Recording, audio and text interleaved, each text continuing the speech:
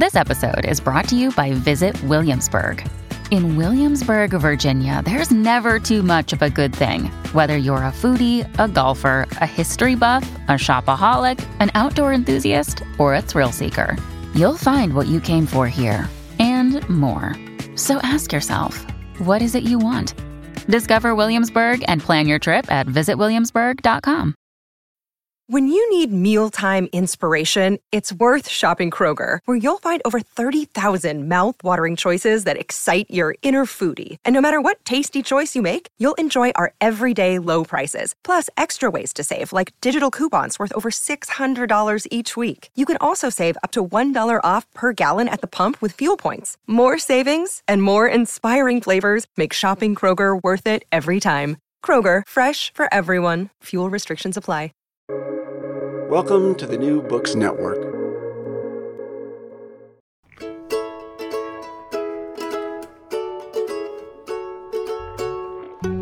Hello and welcome to Recall This Book Collaboration Edition. I'm John Plotz, flying solo today, and along with our upcoming conversation with composer Francisco Del Pino, this conversation is going to inaugurate a series of what it's like to work together, write together, make art together.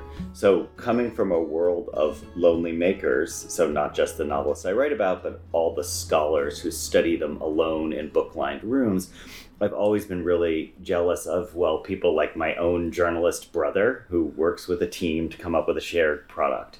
So what better way to overcome my own fraternal issues than to interview a prize-winning pair of journalistic brothers, Steve Fineru and Mark Fineru-Wada. Welcome to Recall This Book. It's great to have you. Thanks, John. Thank you. It's great to be here. Okay, so I'm going to begin by introducing Steve because he and I have been working together at Princeton this fall, and in fact, like some kind of Graham Greene characters, actually living together in this weird apartment building. We do everything but drink vermouth cassis together at the end of the day. So Steve needs no introduction, or maybe I should say he needs many introductions. I'll just say briefly, he won a 2008 Pulitzer for an amazing series of stories about American private contractors during the invasion of Iraq, and that he, along with his brother, wrote a best-selling book that I'm sure many of our listeners know about the NFL cover-up of concussion trauma, League of Denial, which won a 2014 Penn ESPN Award for literary sports writing.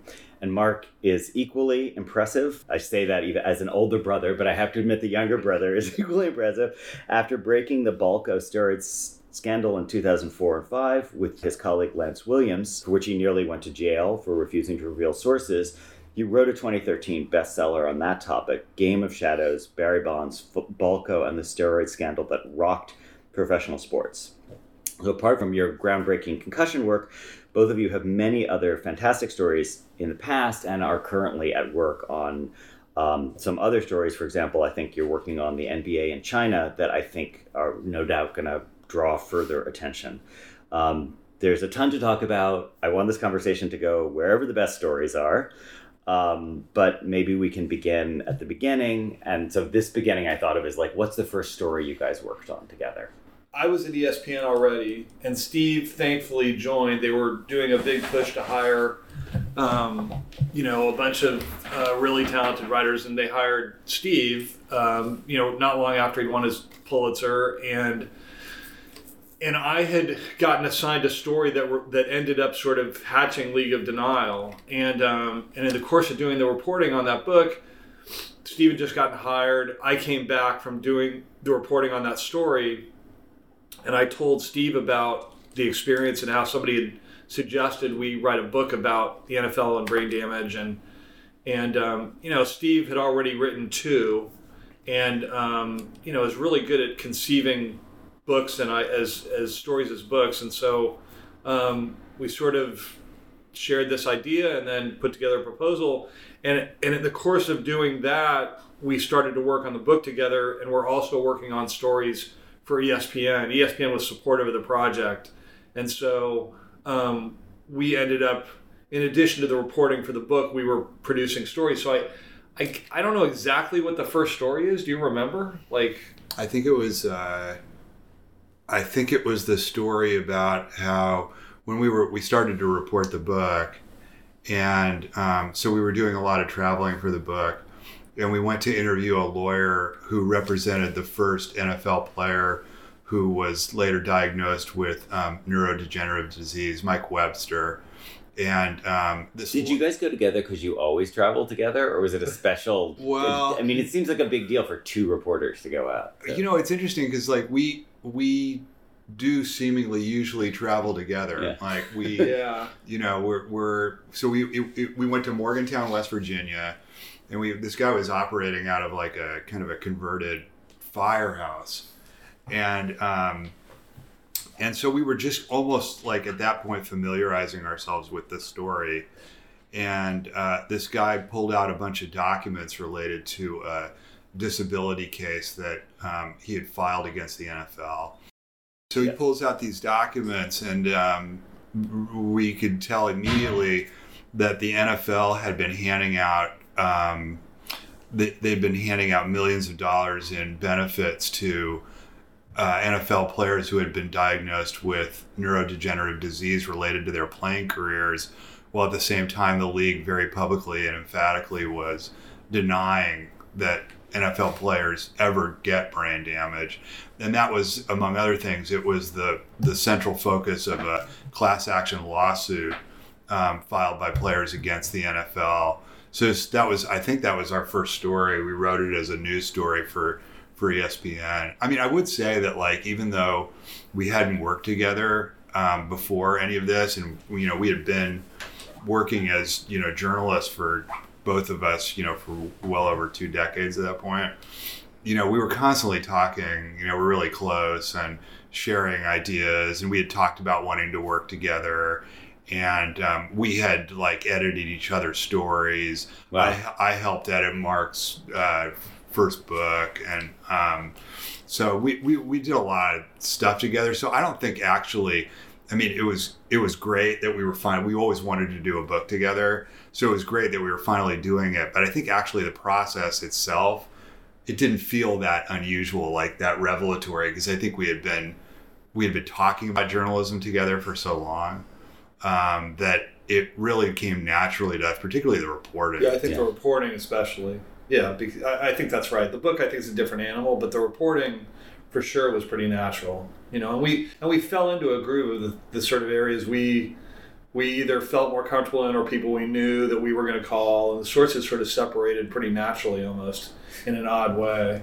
It was pretty natural, strangely. Yeah, I was going to ask you that about this sort of sorting out. So how would you divide that? Because I know in any collaboration there's like implicit division lines, but did you sit down and sort of draw that out, or how do you figure out how to share it out? I mean, I think there was different animals for the book. It was an entirely sort of different process, but for stories it seemed to sort of almost organically happen. I mean, we just sort of developed a series of sources between us, and then if there was a question of who was going to call who, we would just say, hey, you know, here, you take these 3 and I'll take these 3, or whatever. And we were constantly talking about the story, so we were always on the same page, you know. And so I don't think, and I also think, like, you know, we've talked about this a bunch around, both with ourselves and other colleagues, that like so much of this kind of reporting is really about trust. Mm-hmm. I think when you're working with somebody else, and if you don't trust the person, that's just, you know, massive. And so with us, we had a built-in level of trust. Obviously, it made it so much easier.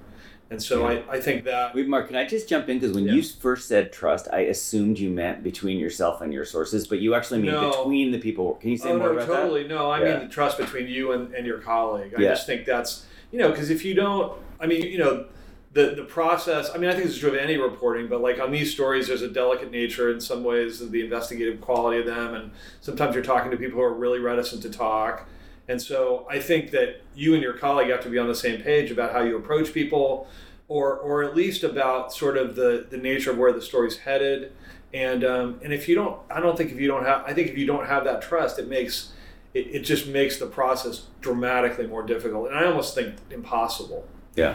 Yeah, I would agree with that. Like, because I mean, journalism in particular, I think this is probably true of just about any collaboration, but also sort of like any work of journalism or probably even writing. I mean, I haven't written any fiction, but like it just involves a series of endless choices that you're making all the time, like constantly, like choices around the reporting, choices about what you're going to emphasize in the book, choices about where you're going to go and when you're going to do it. Like, it's just endless. They're just coming at you constantly.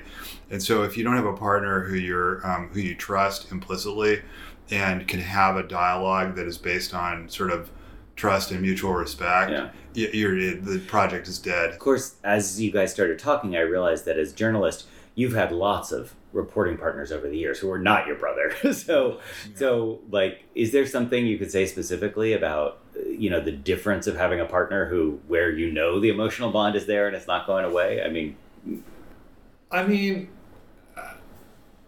Yeah, that's really an interesting question, because I've had a mix of experiences, and it's funny because I think this process, I think the emotional bond with Steve is obviously very different than I've got with anybody else I've worked with, and so, but at the same time, as the younger brother, I have all sorts of insecurities around that, and so. Not that I never thought that Steve was not going to stay my brother and stay friends and stay close with me if this didn't work somehow. But I think that there was an added element of pressure to the process that I didn't feel necessarily with, say, my colleague who I worked on Game of Shadows with. Yeah. Because it's just a different level of pressure to perform and to deliver and all of those things. We've had this conversation in various ways over the years, and Steve hates it. He despises this part of the conversation. I'm just impatient with it. He's impatient. He thinks it's sort of bullshit. But it's my reality. So he has to live with it. So I'm not. I'm not in any way like denying your reality. Yeah. I'm just. Yeah. So I think it sounds like a League of Denial. So it creates a different animal for sure. Yeah. I think it's I think on the one hand, it emboldened the partnership for sure, like 100%. The types of things that Steve just described, we never had. I can't think of one instance really where we had a sort of fundamental disagreement about what the story was or how we were going to pursue the book or how to move forward. And I think a lot of that has to do with the sort of bond we share and that connection. On the other hand, I think the thing I talked about earlier and the insecurities around being a younger brother created its own level of tension that at one point, it didn't threaten to implode the book, but it certainly created a really difficult sort of period of time for me. Yeah. So. Yeah. Yeah, it's interesting. I've been trying to get my brother to write this book with me for a long time, and that's actually really helpful because he's he has lots of good reasons. He is much busier than I am, but I wonder, I always feel like there's some added element of why he doesn't want to do the project. So, I don't know. It also made me think that there's this wonderful description. Max Weber has this argument about how capitalism evolved in northern Italy because there were all of these kinship networks between the cities where people could rely on each other. Like you could do business with your cousin in Florence if you lived in Venice in a way that you wouldn't do business with some random dude in Florence. Yeah, you were asking about the sort of, what happens when it doesn't work. The flip side of that is when it does work, when you're working with somebody where the collaboration is really pure, it's just the greatest thing. I really like collaborating. I think, I don't know if I like it more than working alone, but it's just such a qualitatively different experience of doing journalism. And there's something about when you're in sync with somebody of being able to sort of, screen your ideas and just sort of riff and get some feedback and know that you're not going to be judged or that maybe you are going to be judged, but it's not really going to be something that's personal. Yeah. I'm doing a book with someone else right now, and it's a totally different relationship, but it is a similar thing. We have an enormous amount of trust in each other, and so the creative process of figuring out how we're going to prosecute this book is it's really, really exciting. And so when it's working, it's basically the opposite of when it's not working. Because it's not working, it's like torture. Yeah. And when it is working, it's like, poetry. It's unbelievable. It's Yeah. great. I heard you say that, in a way, you've had 2 decades where you're both, learning how to be reporters. And do you each have like a particular mentor, someone who made a huge impact on you of like how to be a journalist, how to be a reporter? I'd be interested to see how they chime with one another. Yeah, I mean, for me, it was Phil Bennett, who was the. I've had several mentors, when I was doing, just sports, but I think the person who really helped me kind of like unlock my potential as a journalist was Phil. He was the foreign editor of the Boston Globe when I was the Latin America correspondent. I had met him a few years before. Then he helped bring me to the Post, where I worked as an investigative sports writer first, but then I went to the foreign desk where he was the AME for foreign, and he was in that job when I first went to Iraq, and then he became the managing editor. And I think more than anything, like he really, I think like, if I had to sort of like think of like what my strengths are as a journalist, one of the biggest ones is my ability to kind of see stories, and conceptualize them, sort of see what they might be, and how to execute them. Yeah. And I basically learned that from Phil. Yeah. Like he just thinks at a completely different level than any editor I've ever met. And I've seen him do that for other. I'm not unique in that respect. Yeah. I've seen him do that for other. So it's like a kind of an X-ray vision, like you see the bones underneath. Like there's all I think like I can see like I think they're I think I'm somehow able to take topics or like shards of information and kind of piece them together and conceptualize them in a way that they could make for an interesting story, or in this case our book, or it's 100% true. It seems I feel I'm so envious of the quality.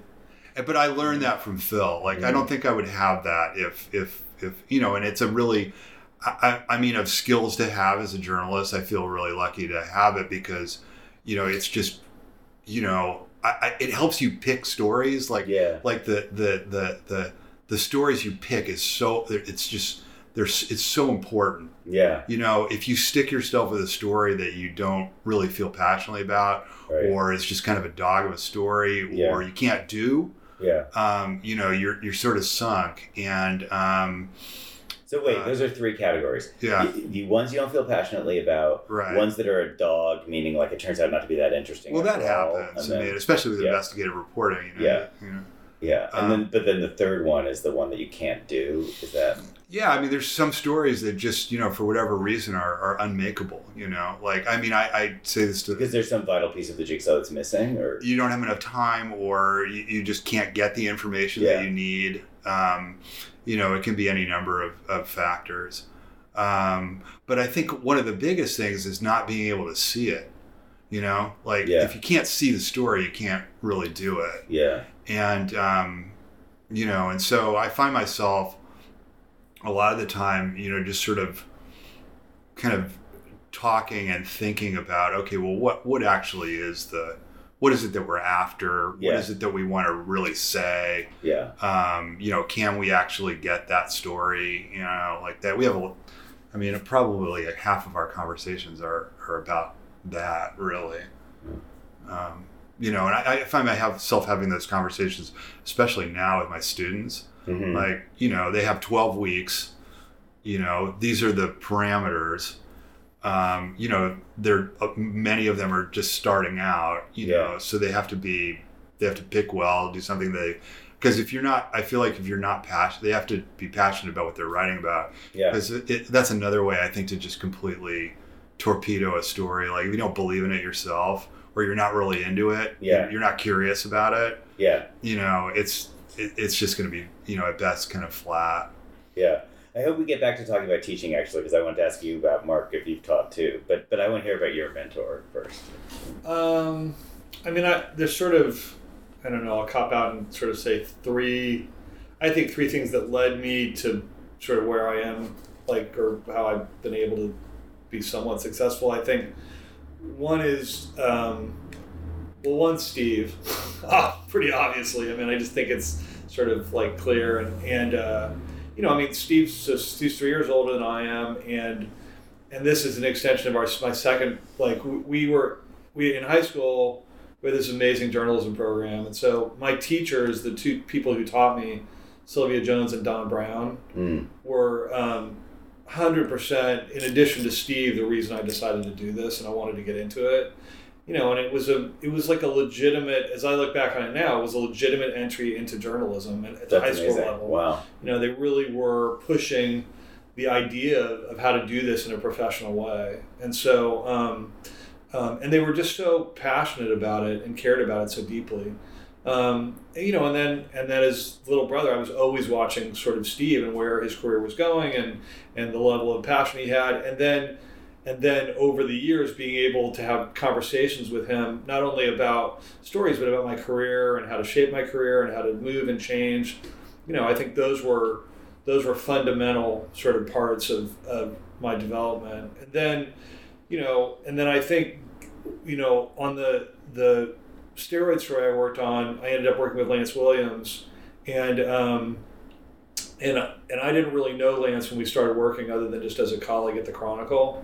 And this is the San Francisco Chronicle. This is the San Francisco Chronicle. And what was your high school in Marin? But no, it was in Marin. It was Redwood High School. Okay, yeah, all right. Yeah, Redwood High School, the Redwood Bark. Okay. We're in the Redwood Bark. It's worse than its bite. Yes, exactly. Yeah. And so with Lance at the San Francisco Chronicle, we ended up partnering on, what I think he thought was going to be a couple of months of reporting, and ended up being several years of reporting, including our book. And he just, he had both a different sensibility about the way he went about the job than I did, in terms of he's just this very mellow, laid-back guy who is really sort of quirky and humorous, but is just ridiculously dogged. And so, watching the level not only of his persistence, but he'd covered cops in courts previously, and so I didn't have a lot of experience in that area. So being able to watch him and learn about everything from document hunting to maintaining sources, those were all sort of critical things for me. And so it's sort of a maintaining sources in this sense means keeping someone who will keep talking to you. Lance is really good at this. I had never really processed this that much, but he's always really good about talking about, once he'll establish a source and then on one story, and then years later, and this actually became really critical in our reporting, he had a source that he developed 25 years earlier on a totally separate story, and he'd maintained a relationship with that guy for 25 years, oftentimes not writing stories about what they were talking about. And but that guy ended up being a critical source for us in the reporting. Fascinating. Yeah, it's really interesting. He talks about that all the time, how he's just that kind of guy. He just sort of, maintains a hold on people. Yeah. It's pretty interesting. So Steve's phrase is seeing the whole story. Is yours about the details? I don't have any. I don't know what my thing is. I think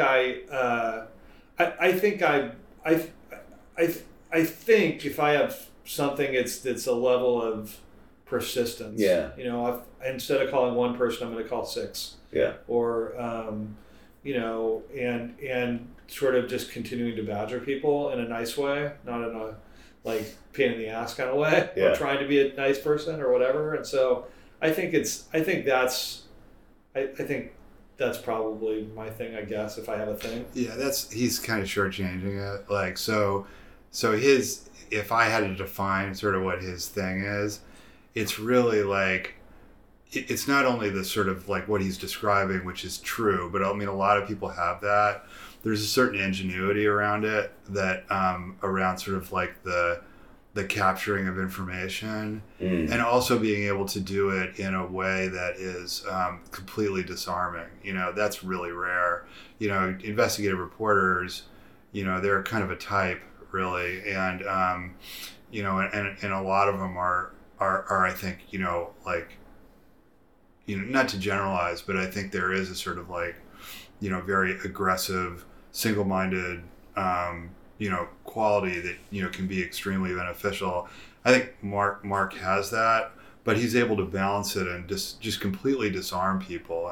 And I think that's one of the reasons why they were able to break a story that basically the entire country was trying to chase. And so yeah, it's not don't listen to him really. Yeah.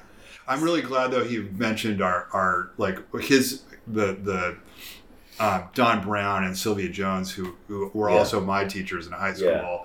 I mean, I figured out what I wanted to do when I was like 15. Yeah. And I learned it through them, and I never really Yeah, I wish I had someone like that. It's unbelievable. Like there was never any like I'd never thought about really doing anything else. Yeah. And it was really because of them. And yeah, we're really fortunate in that respect. 100%. Yeah. And they're still around.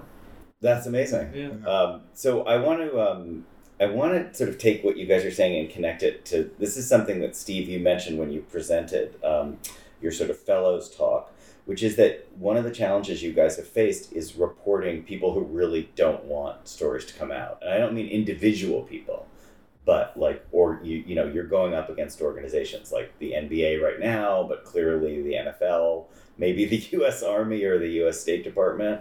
That's a challenge. And I just wanted to hear you guys think about that. It's like different, the relationship between your stories and these large structures that could pose a threat to you, that don't want this information dislodged. How do you think about that, and what are the tools you have to go into that? That's a part of the job. I love that. Like, I think that's the thrill of the job is not, I find it much more powerful when we're chasing stories that have to do with institutions than individuals.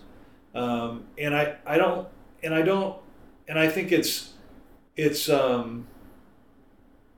not, I don't think I've ever felt threatened by the process. I think I felt emboldened by the process more than anything, because it sounds very corny, but I feel like this is in its perfect form. This is what the journalism is supposed to be about, right? Like, you should be holding these institutions accountable. And so there's a thrill in being able to do that. I think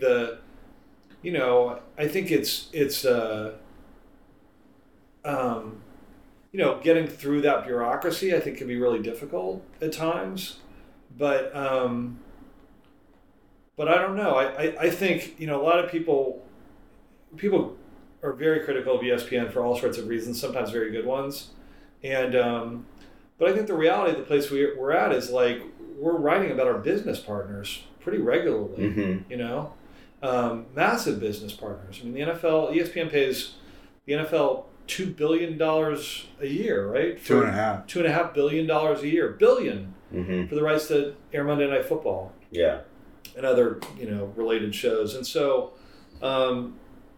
I found the idea of being able to do a book that cut to the core of the league's presence, thrilling. Not intimidating, not fear-inducing. And I don't think that's because I'm like it's the courageous thing. I just think like that's the journalism, I don't know. That's a sort of simplistic answer probably, but that's sort of how I feel about it. Yeah, I totally agree. I mean, it's like that's part of the thrill. You're like two guys just kind of rooting around, and in our case, the NFL was not thrilled with what we were doing, and I don't know that they actively tried to. Well, I guess when it came to the film, they actively tried to stop us, but like, it just feels like.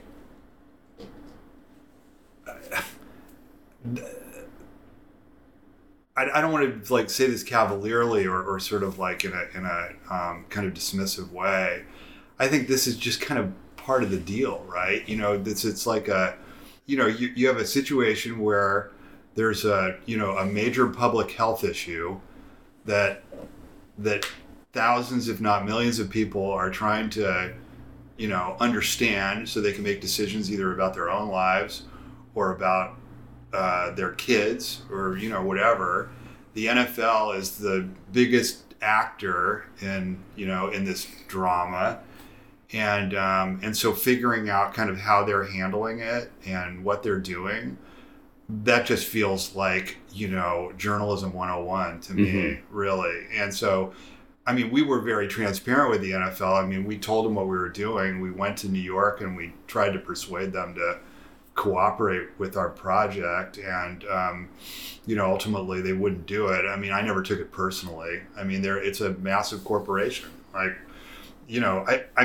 think I probably said this in that talk, in my experience, when it comes down to these kinds of issues, whether it's the NFL or the State Department or, any other sort of massive entity, it's the whatever that entity is, its instinctive reaction is to hunker down, defend, attack. That's sort of what these things do almost universally, and it just feels like it's part of the deal to me. But it is also it's sort of a thrill, right? We work at a network in which 99% of the material on the network is either sort of celebratory of sport or at least just airing the sport. And I'm not critical of that. That's what pays our salaries. Yeah. But then to be able to sort of flip that a little bit and do something that takes a hard look at those leagues is, it's thrilling. Yeah. Well, so what about, you guys are the experts, so you will correct the nature of the question, but it's what about when you're breaking those questions about institutions? Like, Steve, I'm thinking about your series in Iraq about the contractors. You're talking about the institution, but you're doing it by way of individuals. You're kind of going through individual stories. Right. Does that pose its own particular set of ethical quandaries? Because you're aiming at that larger structure, but the cracks you're going through have to do with people's individual stories. Does that? Well, what would be the ethical issue? I don't know. You have to name names of particular people who are involved. I was really aware of this with that the Patrick Radden Keefe book, Empire of Pain, where he's getting at he's getting at the Sackler family, but he has to do it by blowing open particular moments where people did humiliating things, like take money to write an article or something. Yeah. And you can tell that he's not angry. He's not interested in that person. He's interested in the network of deceit that was going on behind it. Yeah. But you have to go through the person because you have to open the story. So I guess, I don't know. Maybe the answer is you only tell the positive stories that help you get at the negative, but I don't know. I don't know. In the case of that story, I had been in Iraq for, 2 years at that point. And, I had written positive stories. Then the war wasn't going well, so a lot of negative stories and a lot of sort of neither, right? Just stories. Yeah. And, so this was just a phenomenon that I had, noticed was out there, that there was this large group of sort of,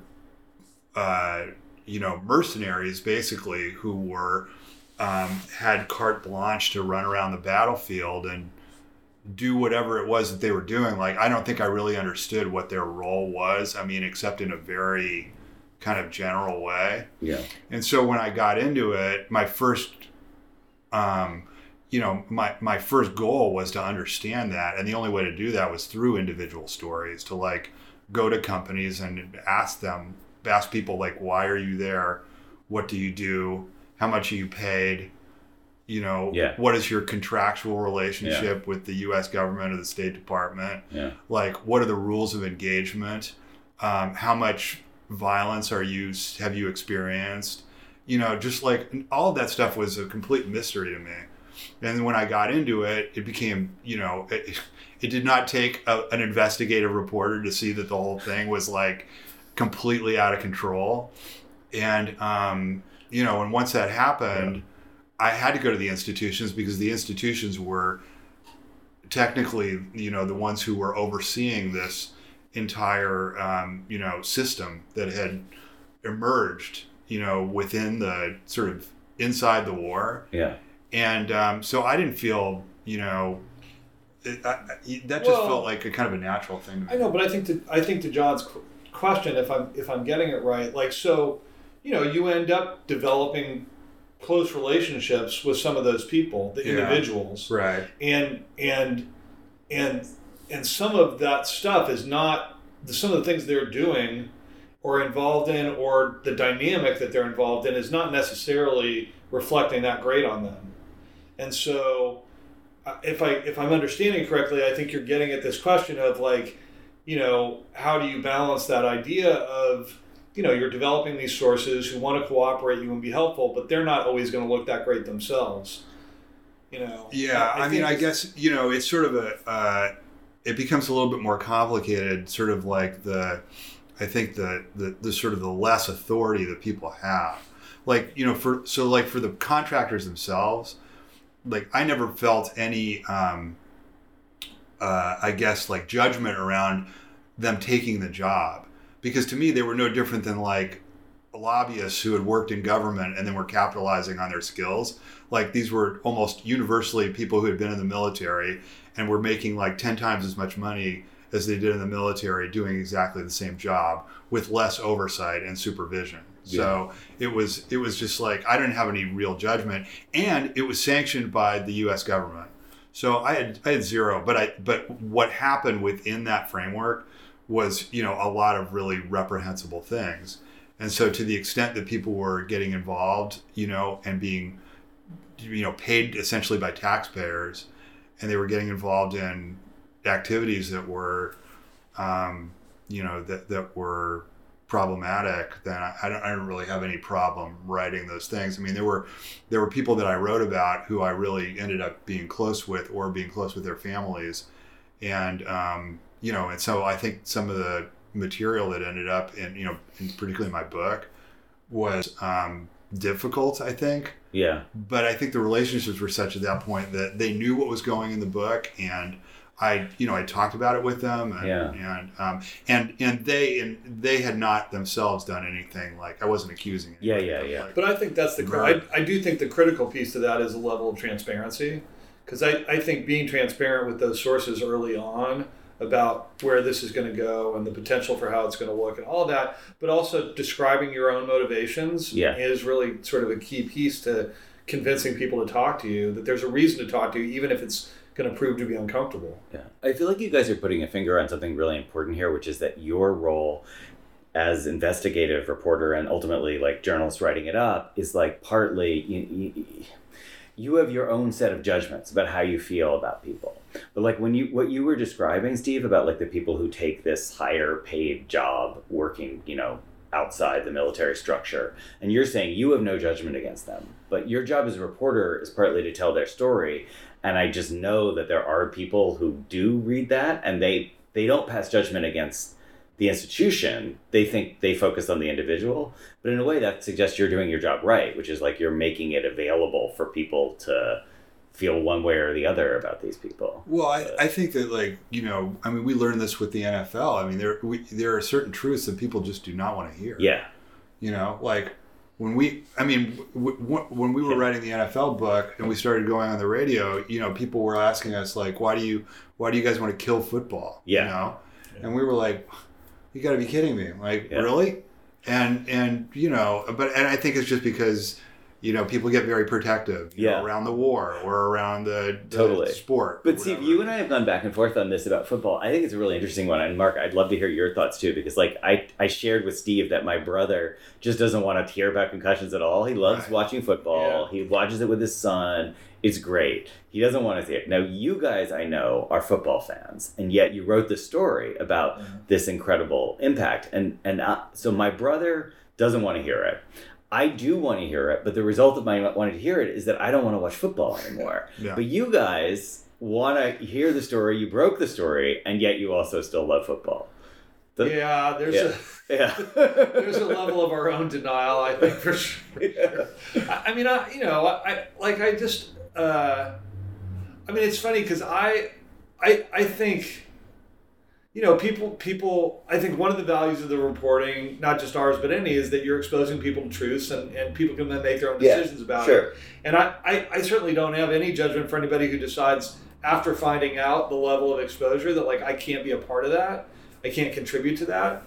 I'm dreading the day when the concussion data comes about soccer, and it turns out, because if that happened, I don't know what I would do. I would just weep. Watch cricket. I don't know. Well, they've already eliminated heading for young people too. Believe me, I know. Yeah.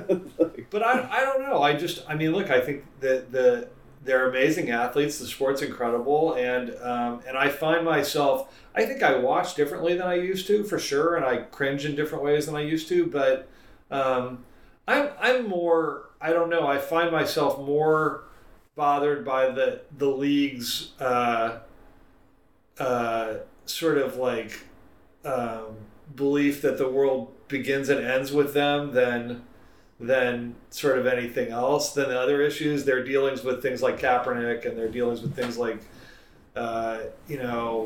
domestic violence, and I'm more, the concussion issue is, it's not that it's over, but it has now been exposed in a fairly wide way, and if a player's playing, they understand it. I think it's a different question at the youth issue, at the youth level, but for the NFL, it is sort of what it is, and I the sport isn't an inherently violent sport. That's what it is, and so I think you just have to understand that and accept it.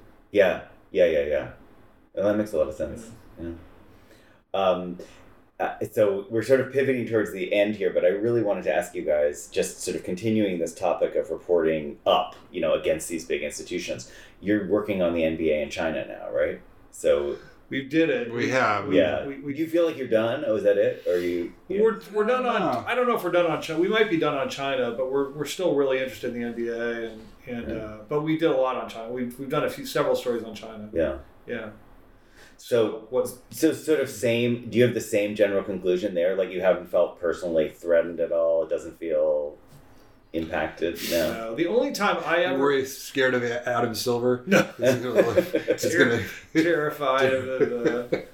No. I think the only time I've ever... And it was not... I didn't feel physically threatened. The only time I ever felt any level of, like, really deep, ugly hatred was around the steroid stuff.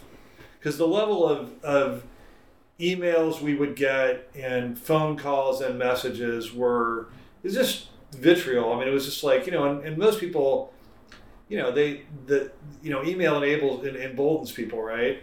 They just feel like you don't exist as a human. And so they'll just say absolutely anything. And so Giants fans who hated the reporting because we were reporting largely on Barry Bonds, they just were, and then when we were looking at a possible prison sentence for the reporting, that emboldened people even more to say all sorts of crazy stuff. But you didn't get that with the concussion stuff. No, we did. We got a lot of, like Steve said, why do you hate football, or why are you trying to kill football, that kind of stuff. But not the kind of vitriol we got on bonds and steroids. It's funny to me that, like, the question is honestly, like, kind of amusing to me. Yeah. Like somehow the NFL is gonna, like, are you like worried about, like, the NFL, like, what they're gonna do to you? Well, I will say, as an academic with China, I'm really worried about academic freedom stuff, because I've seen that at my university. The Chinese government is trying to use funding as a lever. Yeah, I think that's true. Yeah. I think that, but there was sort of like it's almost like in the Will Smith movie, like, where the NFL is, like, supposedly, like, following people around, like that stuff. The NFL is not going to be like, they're not that sinister, like they're not, they're a corporation, so they're protecting their business, but they're not, I never felt, like, threatened by them. I mean, the most we got threatened really was when they pressured ESPN to withdraw from the documentary, and that was super uncomfortable for sure. But but it wasn't like a physical, it wasn't like, like I felt in Iraq or anything like that. And I mean, there were, I think there were issues in Iraq, not so much around the institutions actually, because the institutions respond institutionally, so like when the NFL put pressure on ESPN to get out of the documentary, that to me was an institutional response designed to protect the relationships with the business partner, protect their brand, like all of that stuff, which, and I feel like, but, in Iraq, there was just a lot of like, it's just, there were not a lot of rules, and so I don't think I ever felt like physically threatened by a particular person, but the environment, in which you were doing the reporting was obviously, the environment being a war. Yeah. I mean, well, you're trying to do investigative reporting. Yeah. So like, but I think you're right. Like, I think China. I mean, I think we were. I think as we did the reporting, there were questions around like not our safety, but just like, do we have to worry about this? We were looking a lot of like one story had a lot to do with AI in China, and its use, and so I think we were always talking about, are there issues that we need to be protective of the work, but never physically threatened. And I think that's the same. I mean, I did a story that took me to Russia, and there was a lot of discussion about, my phone and all sorts of laptop issues and those kinds of things, but I don't think I can't think of a situation where I felt physically threatened by what we do. No. I mean, we were trying to be protective of sources, Yeah, for sure. And protective of information, for like hacking or surveillance. Actually, that was the final set of questions that I had for you guys, which is sort of like looking back over a couple of decades, what things have made doing the work you do easier and what things have made them harder. Like, for example, I don't know whether FOIA works better now than it did in the past, or other ways that you get information, things that are advantageous about the world of the net and not having to be in the same place with someone versus disadvantages now.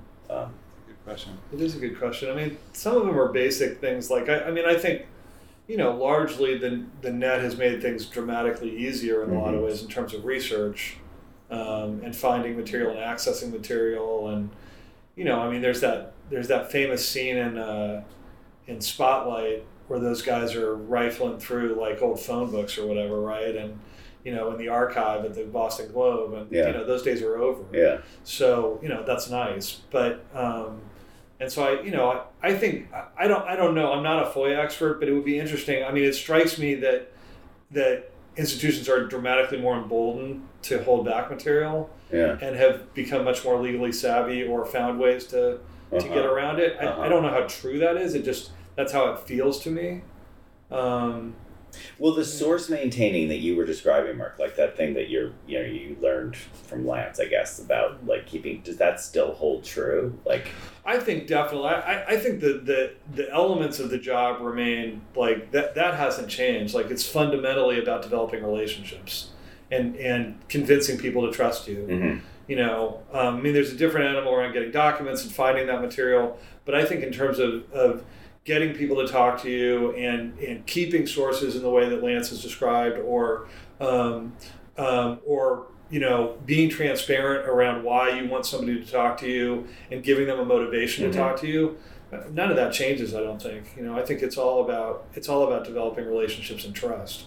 I mean, we were talking about trust earlier, and obviously we were talking about in the context of partnerships, but it's fundamental in dealing with sources, obviously. I mean, people have to, I think people generally, a lot of people do want to talk, but they have to trust you, especially in sensitive situations like this. I think the other thing that's really changed is that, kind of like both the role of the media in society and the perception of the media, like we started off talking about trust, and I don't think there is a lot of trust. Well, there isn't, there's not a lot of trust in the media. It's certainly not in the way when we first got involved, and it's not as, I guess I would say it's like it's not as treated with the same degree of, I don't know, I guess, respect the institution of the media. There's just there's been an erosion of that over the last 10 years. And I think that probably, it's hard to know, to quantify, but it feels like that probably has an effect on your ability to do your job. Yeah. And it'd be really interesting to circle back to your teachers and see if their students now are still feeling the same thing that you guys felt like, Well, I was talking about they can reach students the same way. The thing is, it's like, I showed the first 9 minutes of All the President's Men in my class. It's the 50th anniversary of Watergate. And, so that movie came out in 1976. I graduated from high school in 1980. The media, people were flooding into journalism schools. People were creating investigative reporting units within their papers. There were people like me and other people who were just like, wanted to be, Carl Bernstein or wanted to be really Dustin Hoffman or Robert Redford. I just want to close one final loop, which is like, Steve, you've been teaching this semester. I don't know, Mark, do you ever do any teaching? So any thoughts about that? I taught high school for a little bit. Oh, cool. And I miss it. And I have an interest in teaching at the college level, but I haven't gotten a gig. So I would love to do it at some point. I think it's, anybody who wants to get into this world, I think, I just want to help, because I do think it's, as corny as it sounds, it's completely, at its purest, it's an admirable thing to do, and it's critical. Yeah. So it'd be fun to track your students, Steve, like 10 years from now, see how many of them have ended up as reporters. But, It's true. How many of you inspired to greatness? Inspired to throw over their lives for unclear rewards. Well, Mark, Steve, thank you guys both very much. This is a great conversation. I really appreciate it. Thanks, John. Thank you. Thanks, John. Recall This Book was founded by Elizabeth Ferry and me, John Plotz. It is sponsored by Brandeis and the Mandel Humanities Center. Sound editing is by Naomi Cohen, website design and social media by Miranda Puri of the English department. We're eager to hear your comments, criticisms, and thoughts. If you liked what you hear, please subscribe, rate, and review us on Apple Podcasts or wherever you get your podcasts. From all of us here at RTB, thanks for listening.